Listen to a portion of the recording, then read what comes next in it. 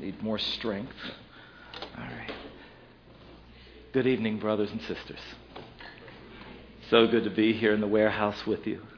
I think I come too rarely, but each time I've come, I see a few more people that I feel like I know, so I'm feeling a little bit more at home. For those of you who are just visiting, I'm the senior pastor here at the Lake Avenue Church, Greg Waybright. And sometimes when I show up here on Sunday night at the warehouse, it kind of feels like before I came here, I was in a school. I was the president of the school, and when I would show up at places, they called them sightings, president's sightings. I don't think they meant that positively at all, but I took it positively because I keep thinking that unless there are occasional times that we can simply be with one another, this idea of a community can never happen, even though it may not be as often as we might want to have it be. Now, this evening, I want to turn us to a text in the Bible that is to me one of the most important ones in terms of beginning my time here at the Lake Avenue Church. I've wrestled so long as I've tried to think about not just being a pastor of a church, but a true follower of Jesus. I've wrestled so long with this issue. If you and I really believe in the kind of God that this Bible talks about, a God who's made everything, who is holy, and yet says that he wants to live in relationship with us, I've asked, what does that life look like? If I live life in relationship with this powerful, perfect, holy God, and how can I ever understand what that looks like? And I'm going to take us today to one of the most basic texts that not only have followers of Jesus looked at it, but also Jewish rabbis have looked at it. It takes us all the way back into the Old Testament, the time in which what are called the Ten Commandments were given. They were given in Exodus chapter 20, but then again in Deuteronomy chapter 5. And in that, I find that the very basics for how we live, as you and I really have been made to live, are laid out for us. And I found that most people don't think about them that way. But I want to try to help us to think about them that way. So if you have your Bibles, I want to turn to that text. It's Deuteronomy chapter 5. If you have one of those Bibles that was passed out, it's right at the very beginning. And it's I think it's on page 124 if you have one of these that some of you I've seen have picked up. Deuteronomy chapter 5. And we're going to read just a couple of verses from that. And then I'm going to stop and talk with us for just a few moments about how to live life in relationship, personal relationship with God. All right, let's stand. I like to stand when we hear God's word and see if we can hear his voice. Though it came originally so many centuries ago to his people of Israel, I think there are so many things here that transcend culture, transcend history, and speak to us this evening. Here's what happened. Moses summoned all of Israel, and he said, "Hear, O Israel, the decrees and laws that I declare in your hearing today. Learn them. Be sure to follow them. The Lord our God made a covenant with us at Horeb. It was not with our fathers that the Lord made this covenant, but with us, with all of us who are alive here today. The Lord spoke to you face to face out of the fire on the mountain." And then at the end of that, verse 5, "And he said, I am the Lord your God, the one who brought you out of Egypt, out of the land of slavery. You shall have no other gods before me." And then on we read the Ten Commandments until we see why he's given them. And that takes us to verse 29. "Oh, that their hearts would be inclined to fear me and keep all my commands always, so that it might go well with them and with their children forever." And then down in verse 32. "So, be careful to do what the Lord your God has commanded you. Do not turn aside to the right or to the left. Walk in all the way that the Lord your God has commanded you." Why? "So that you may live, so that you may prosper, so that you may prolong your days in the land that you possess." And this is the Word of God. Thanks be to God. Be seated. Do any of you at the warehouse remember these? Been careful? All right, I'm dating myself, but I'm telling you, Jeremy told me to go onto YouTube, and one of the most watched videos is how to solve these things. It's called a Rubik's Cube, for those who don't know. And if it's the way it's supposed to be, you have this, and I'm not going to get it in that shape, though I'm guessing some of you can do it. You'll have all one color on each one of the sides. And the goal of the game, and it came out in the very early 80s, was that you would sort of mess it up just a little bit, then you would hand it to someone and see how quickly they could get it back into alignment. Now, I, like so many in those days, became obsessed with these things. It just about took me to the brink of my insanity. It may have driven me over. You'll have to watch and see while I'm here as your pastor. But I remember the first time that I had gotten one was in the early 80s. Let me see. I was a doctoral student. I was a pastor, a relatively new husband, and a brand new father. So I only tell you that because this was a busy time. This was a busy time of my life. And so what am I doing? I'm sitting in my office trying to figure out this crazy Rubik's Cube, just getting frustrated out of my mind. I just knew I could figure out this thing somehow until an 11-year-old guy in our church named Mike came in and peeked his head in. Now, Mike was a terrible student. And he was always in trouble everywhere that he went. But for some reason, I don't know why, he and I really connected with one another. We enjoyed one another. So anytime his mom or dad came to church, he stopped by to see me. And he peeked his head in. He said, "Oh, Pastor Greg, I see you have a Rubik's Cube. Do you mind if I try it?" I said, "Well, it's hard, but here, go ahead and try it. You're ahead of me on this. You know what happened." He took that thing. And I tell you, I know it was under 2 minutes. It may have been under 1 minute. Whip, whip, whip, whip, whip, whip, whip. And there it was. Perfect in alignment. "Mike," I said, "how on earth did you do that?"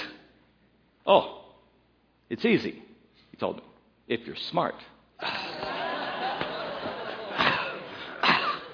Then he flipped it back to me and said, as he walked out the door, "And if you have the book."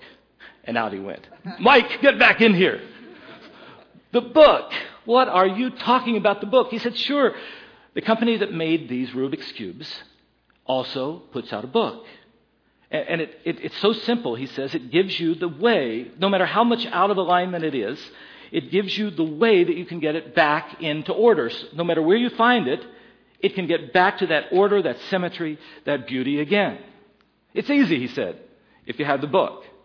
Then as he was leaving, I said, "Well, trying to get back a little bit of my self-respect. I think I'd rather try to figure it out myself." And he looked at me with that look. He looked at me with that look. "Sure you would." And I knew I wasn't speaking the truth any more than he knew that I wasn't speaking the truth. Well, I thought of this. I was thinking of an illustration all through the past few weeks as I knew this series that I'm calling The Maker's Instructions is coming up. And I tried to think about something that would illustrate what I want to talk to you about. It seems to me that though not perfect, it's a good illustration. Because in so many ways, it seems to me that this Rubik's Cube is a lot like the lives that you and I lead, that all of us lead. I mean, it has so many decisions, so many twists to it that we sometimes don't expect, so many permutations. Sometimes we'll make a decision that we know is wrong, and that gets us into trouble. And our lives are out of alignment and out of order. And then we try to figure out how to make it right again. This is right. Am I the only one who... It's like David in the Old Testament when he made that horrible mistake of staying home instead of going to war, and then saw Bathsheba and entered into that wrong relationship of adultery with her, and then tried to make all these decisions. I've got to clear it up. I've got to cover it up. I've got to make it right. But every decision he made didn't make it right. It just messed it up more until it eventually led to him being involved in homicide, the murder of another man.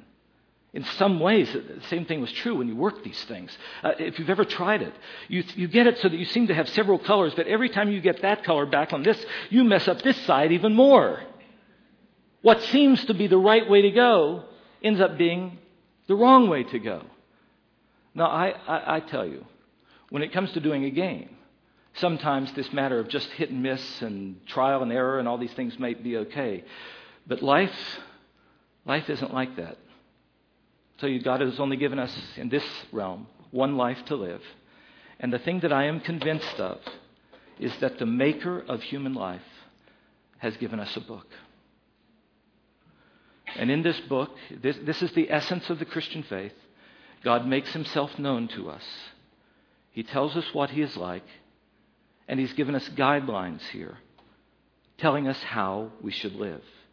Now, you know that even though always, for centuries, people have questioned whether we should follow these guidelines or not, the fact is that nowadays, more people than ever before are saying, no, I don't want to have any external authority telling me how to live. Some people say, when it comes to my life, I'd rather, kind of like I said, figure it out myself. Philosophers have called them rationalists. Some have said, no, I'd rather just try it by trial and error, just see if it works. Let's try this and that. They're called pragmatists. And there are a whole other group that says, well, there's never really any order, any external order that should be maintained in our lives. The world is just the way we want it to be. It's absurd, Yahoo. They are called the existentialists. Together, these very simplistic definitions, but these three groups form the three major thought groups that try to live life without any reference to God whatsoever. But one of the things I've become convinced of over the years is this, that even though it didn't cost me very much to try to figure it out myself, when it came to doing a game, when it comes to my life, the mistakes I make are too personal, right? When I go the wrong direction, it's just so painful. And the loss so often is the relationships. The loss, at the end of the day, may be of our very souls and of our eternal destinies. You see, but the Maker has given us a book telling us how to live. And when we come together and ask, how does it start? Fundamentally, at the very basic parts of his revelation to us, we find what are called the Ten Commandments. They're found in those two places that I mentioned. God's instruction for how we are to live. Now, I know that many people don't want to read those. They say they are old. They say the commandments, rules, they are simply there to box us in. But I want you to see why God has given us those. I think we have them here. In chapter 5, verse 29 of Deuteronomy. It's a verse I love so much, and I want you to see it. Do we have that? Yes. Here's what God says after giving these commands. Oh, that their hearts would be inclined to fear me and keep my commands always. Why? Look at this phrase. So that it would go well with them and their children forever. See, according to the Bible, the commands were not given us to put us into a box and keep us from living, but given to us so that you and I could learn how we were created to live. Similar to when you buy a car and you get the owner's manual, and it tells you what you need to do so that it runs well, that you should put gasoline in it rather than water, even though water's cheaper, because it will run better. So too, God has created us and made us to live and told us, if you'll live this way, then it will go well with you. And after you're gone and people meet in the warehouse in the 21st century, it will go well with them too, if they will hear my word. Now, one other thing, just before I ask three simple questions. So many people today say the Ten Commandments, these commands and rules, that's just in the Old Testament. But you know that Jesus came to teach a different way. Jesus, when asked what the great commands were, remember he said there are two. Do you know what they are? Number one, we are to love God with all of our beings. And number two, we are to love other people, those God brings across our paths. Love others as we love ourselves. Love God and love people. And so people say, we don't have to read these anymore. We just have to love. That's all that God expects of us. But no.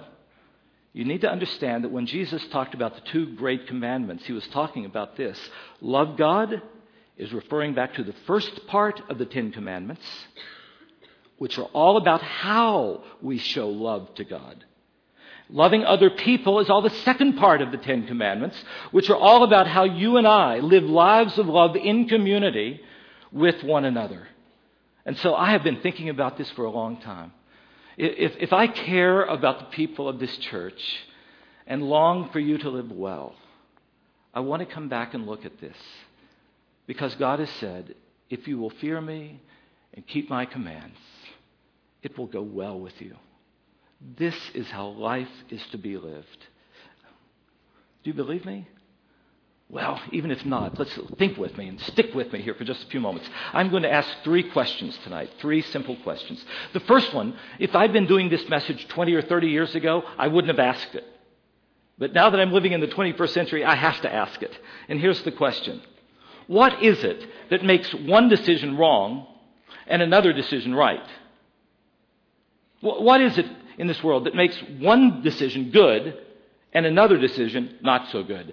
And this is what the Bible says in chapter 5, verse 4. It comes from this, that the Lord spoke to you face to face out of the fire on the mountain, and he said, this is how I've made you to live.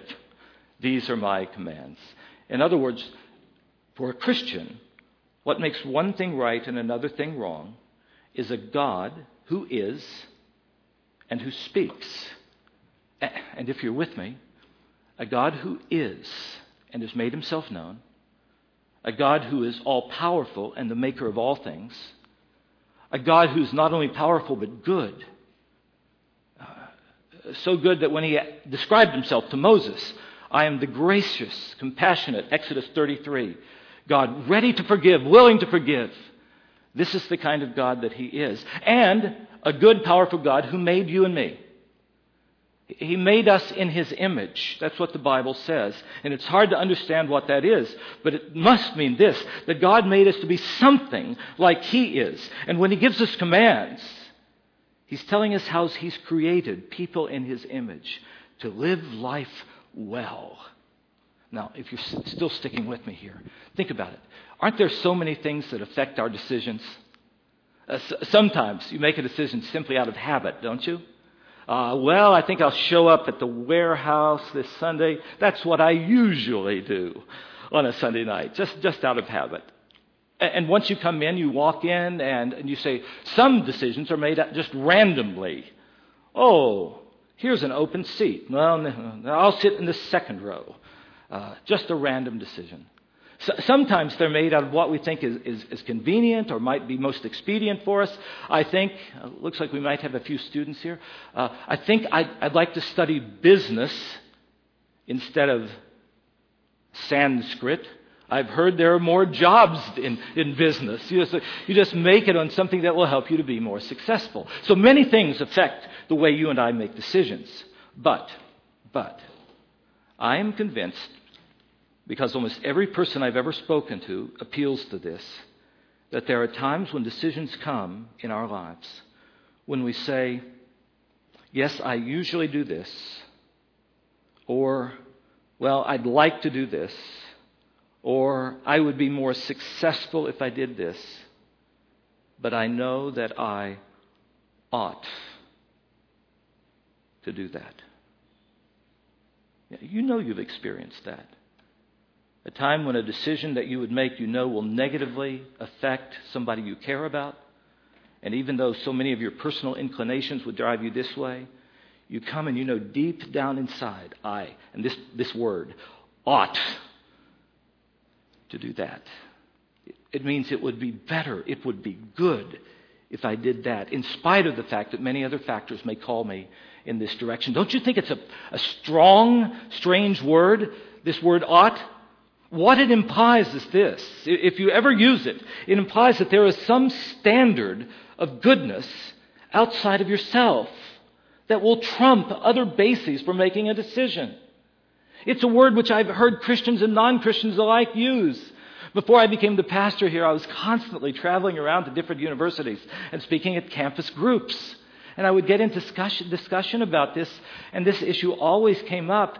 And at the end of the day, those who rejected any notion of oughtness, something that is right, something that is good, would appeal to it to try to convince me that their argument is better. You ought to believe what I believe. Well, why ought I would ask. You ought to do this in any time we make a decision, that it's better to love than to hate. It's better than to protect than to destroy.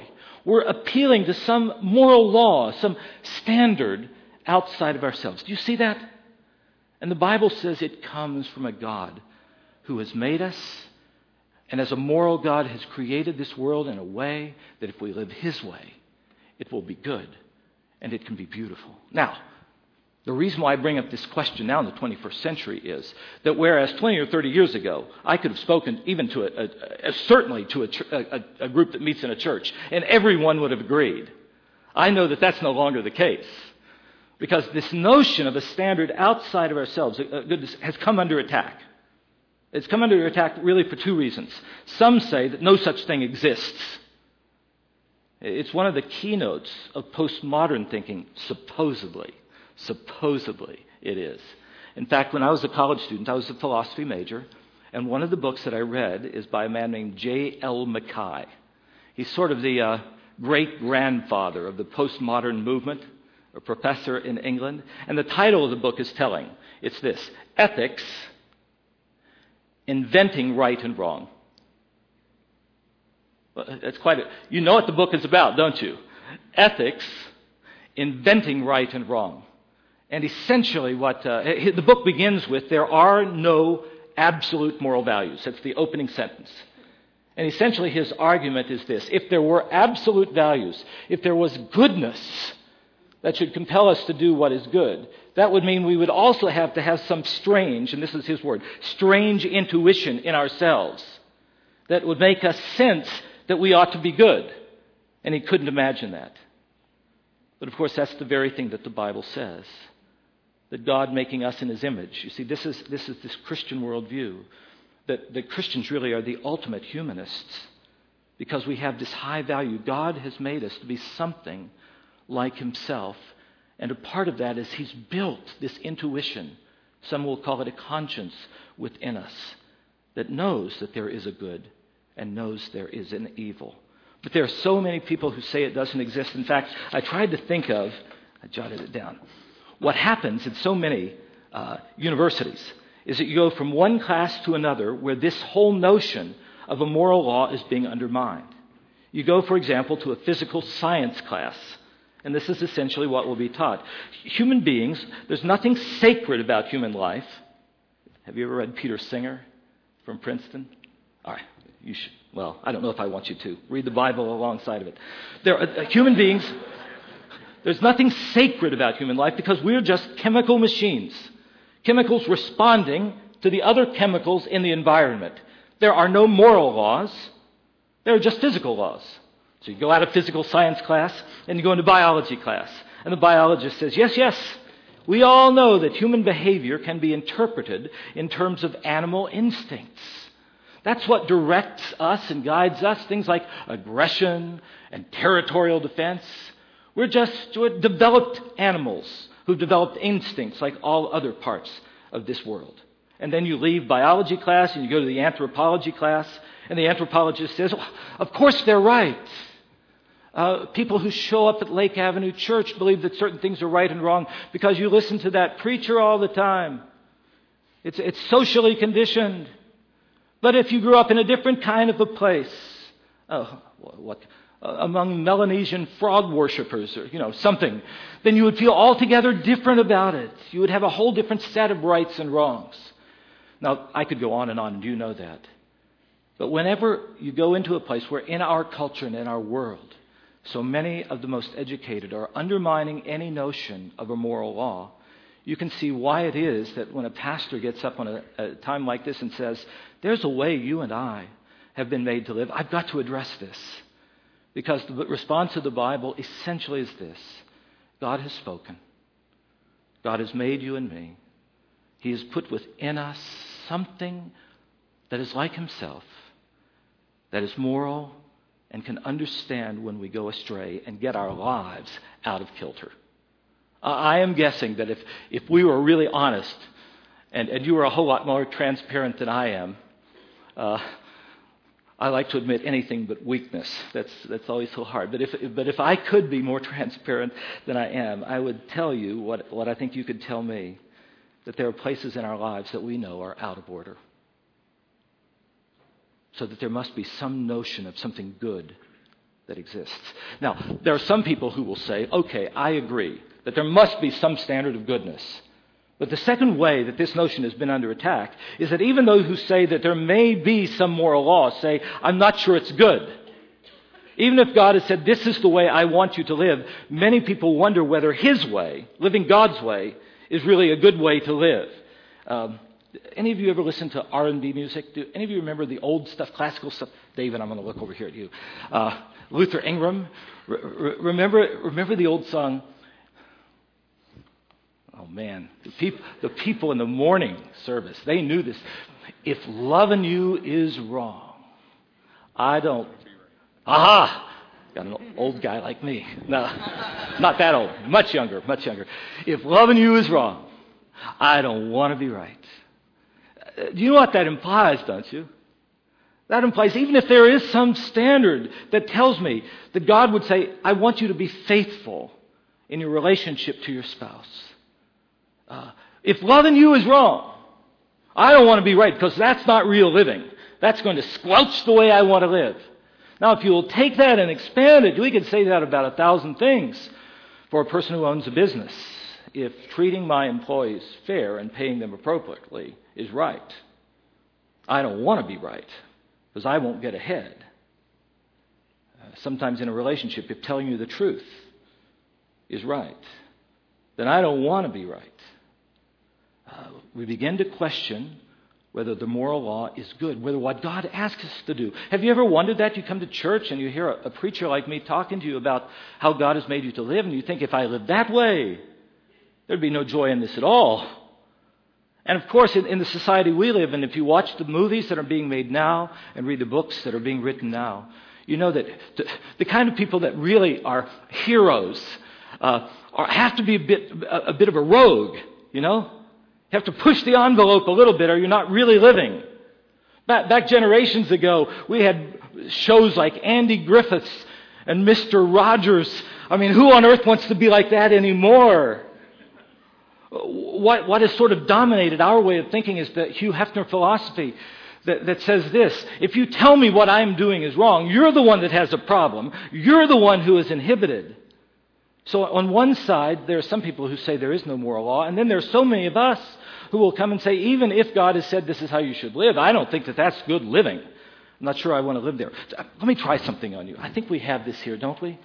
At Columbia University, back a number of years ago, a sociologist tried an experiment. He noticed that the values that he'd grown up with, and this wasn't a Christian man, but the values he'd grown up with, he felt had changed and were no longer valued by the students that he had. So he just walked into class, and on the projector that was overhead, he started putting certain words. There they are. Okay. He kept his back to the audience. Goodness. Kindness. Purity. Chastity. Virtue. Integrity, faithfulness. And he kept writing. In his report on this, he said after about the third or fourth words, especially with this purity and chastity, he could sense the people snickering behind him, a sense of discomfort behind him. By the time he got to the 6th, 7th, 8th, and it went on for about 12 or 13 words, the students started talking with one another, a very, very strong feeling of discomfort, and he said, "Stop! What's going on here? Why are you responding simply because these words are up there?" And one of the young men said, "You can't be serious. These aren't the kinds of things we think about in our school." And a young woman said, "Quite frankly, seeing those words made me uncomfortable." Now, all of this just helps us to see that God comes, and you come to church and the pastor stands and says, there's a way God has created your life to be lived. And if you live His way, it's good and it's beautiful. But our society is telling us, no, if you live that way, it's going to ruin your life. That can't be the way to live life well. And the question is whether we're going to be able to learn to trust that the Maker who has made us also tells us how truly we can live. Which brings me to my second question. And this will just be brief, but I think it's an important one also. And that question is this. All right, if there is a way that God has created you and me to live, what on earth is going to motivate us to live His way rather than my own? Because we're going to have all these other things tugging us away, right? And then we come to church and the Bible says, God says, this is how I want you to live. What's going to motivate you and me to live His way? Now, throughout the generations, different religions, people have said, well, of course, if there is a God that you have to stand before, you'd better do it His way or else. But I want to show you that that is not the main motivation for living life for God. And here it is. I love this. Verse 6. It's a verse that when most people read the Ten Commandments, they just skip through it. But look at it. God says, I am the Lord your God. I'm the one who brought you out of Egypt. I'm the one who rescued you from slavery. And I've rescued you so that you can live. Now, this is how truly to live. I didn't rescue you from slavery to ruin your life. I rescued you so that you can live. And the question is whether we're thankful for that rescue so much that we'll say, all right, I know I've messed my own life up, so I will live your way and trust you. And especially now that we come to the New Testament, the rescue is even bigger. The Lord Jesus Christ says, I am the one who came to give my life in your place. I love you so much that I died on the cross so that you can be forgiven. Do we really think that Jesus would be so foolish as to give His life to ruin ours? He gave His life so that if we'll trust Him and live for Him, at last we will have, as He called it, abundant life. Life to the full. Now, I don't know if many of you are long-time church. I know we have some Fuller students here. But for those of you who have been long-time churchgoers, you'll know about this. Those of you who aren't, there has been a struggle among churchgoers for centuries about this relationship of faith in God and works. Faith in God and what role our changed life should play. Some people will say there's even a contradiction in the Bible. So they'll say the Apostle Paul told us to simply trust in Him for salvation. And then you read the book of James, and it tells you, no, faith without works is dead. You also have to work. So on one side, some people say, well, here's how you come to know God's rescue. Yes, you've got to trust Jesus, but also here's this checklist. Do this and this and this and this and this, or else you won't be rescued and in God's family. And now, what does the Bible say about this? Absolutely not. For by grace, an unmerited gift, you've been rescued. It's not of yourselves. It's a gift from God. It's not of our works, in case any of us should boast. Throughout heaven, we're not going to be boasting, I know that other people made it here, but isn't God happy that I'm here because I was such a good person? It's simply not a part of it. On the other side, some people who've read that have said, then works make no difference. Then all I have to do is believe on Jesus, and then I can live as I want. As if Jesus rescued us from our sins so that we could continue on in them. Now, the way to understand this, both in the Old Testament and in the New, is that the Christian faith is different from other religions. It is not us earning our way to God. It is us responding to what He has done. Do you see it? Verse 6. I am the Lord who's in relationship with you. And you know what I've done. I've rescued you out of slavery. Now, in grateful response, here's how you live. And the same thing is true in the New Testament. Jesus, if you love me, keep my commands. Or the Apostle Paul in Romans 12, in view of the mercy of God that He has shown to you, offer all that you are to Him. Now, mark it down. And I think I've talked to you about this before, probably many times when you hear me, because this is so basic to what Christianity is all about. The most effective motivation for us to live for God rather than for us, to live His way rather than our own, is this: gratitude for what He's done. Deep gratitude for what He's done. A willingness to look in the mirror and say, I know that I messed up my life. I can't believe God would ever receive me. that we come to him and say, here is my life, are you ready to take it? And he said, those things that are wrong, I'll take them, and I'll cast them as far as east is from the west. I will remember them no more. Here is my life. Now this is how you should live. What would motivate you and me? It's going to be how deeply we are grateful for what God has done for us in Christ. Which brings me to the third question. And it is this, and it brings us to the first command. And that is, if we are grateful for what God's done and we know that our lives are out of kilter, where do I start? Where do I start to get it right? And fundamentally, this is where it begins. You shall have no other gods before me. Fundamentally, it is letting God be God in our lives. That phrase, before me, literally means to the face of. Don't you think that's a powerful image? To the face of. Don't have anything to the face of God.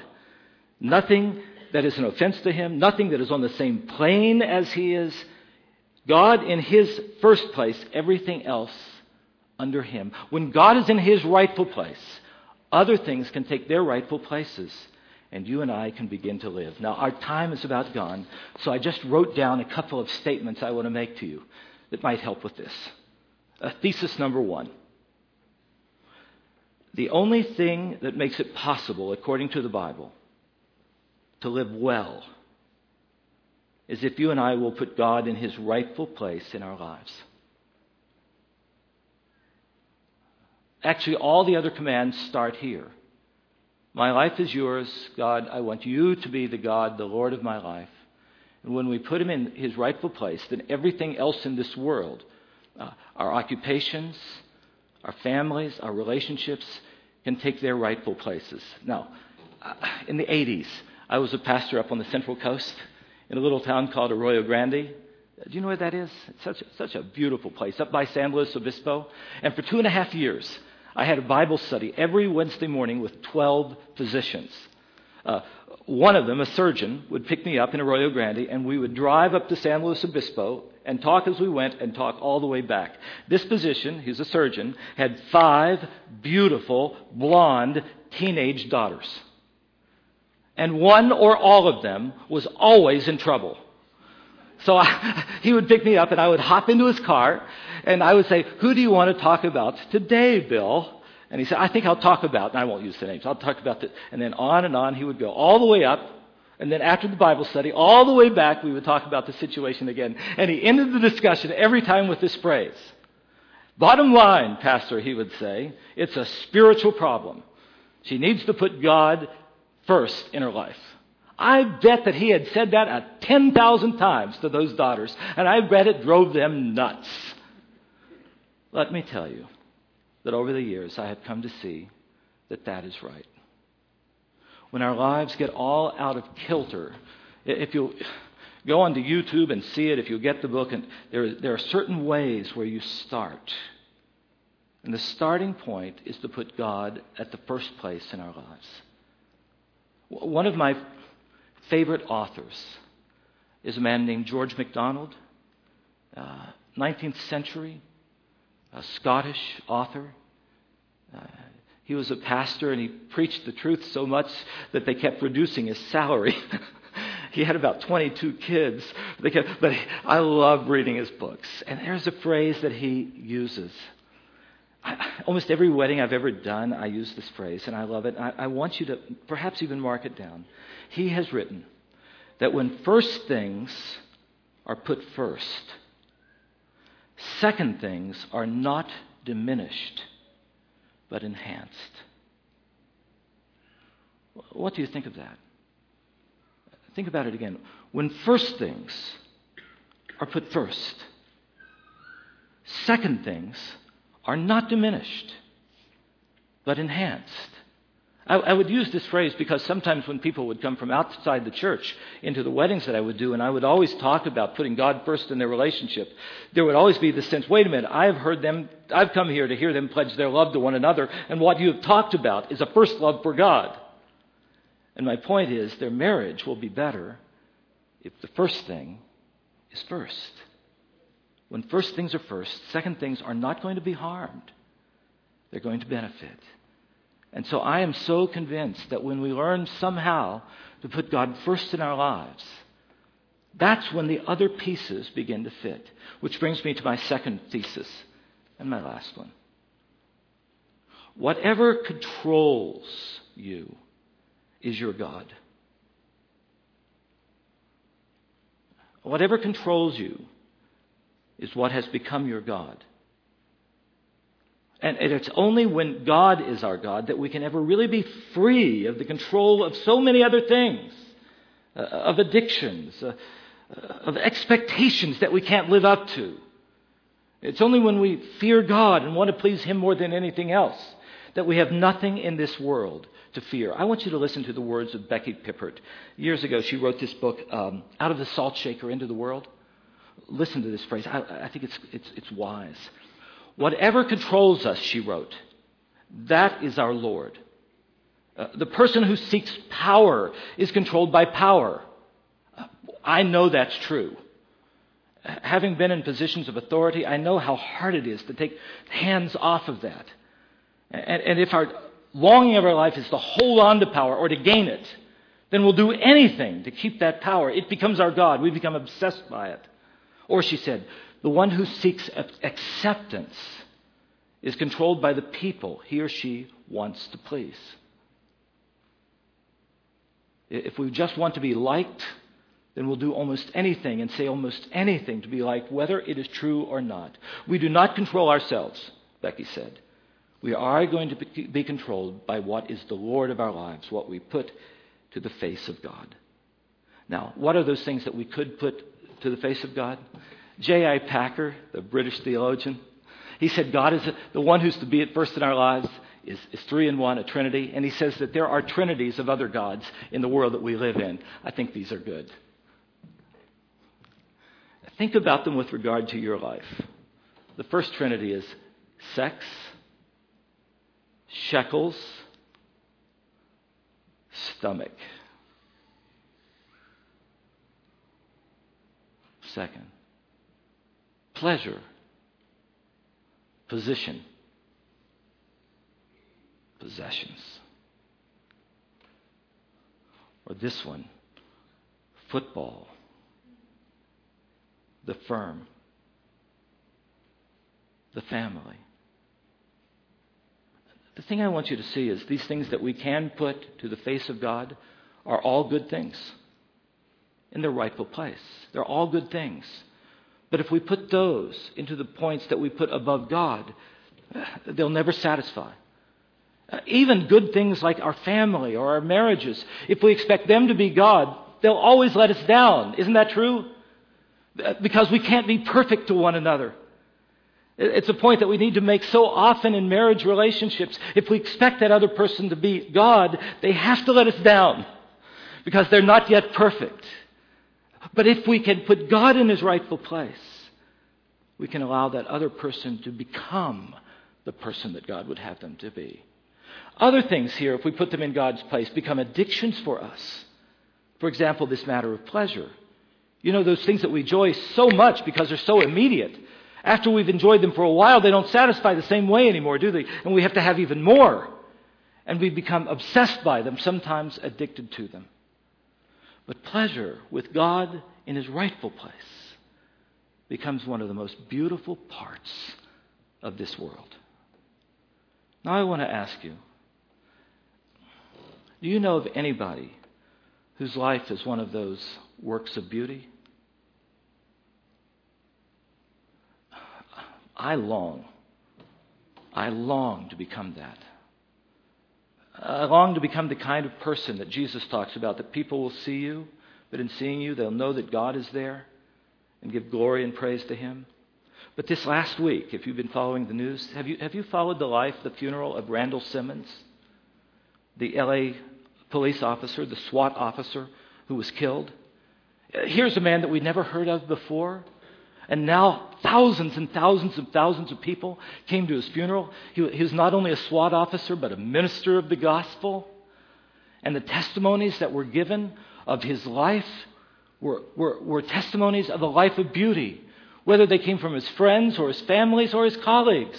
And I went on to the LA Times Here, I wrote it down. I hope I can read my writing. I went on to the LA Times this morning to see what people were writing about him. And here's one of the things that the LA Times said from his funeral service.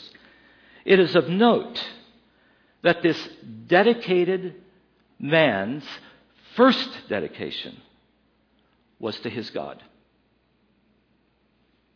Let me say that again. It is of note that this dedicated man's first dedication was to his God.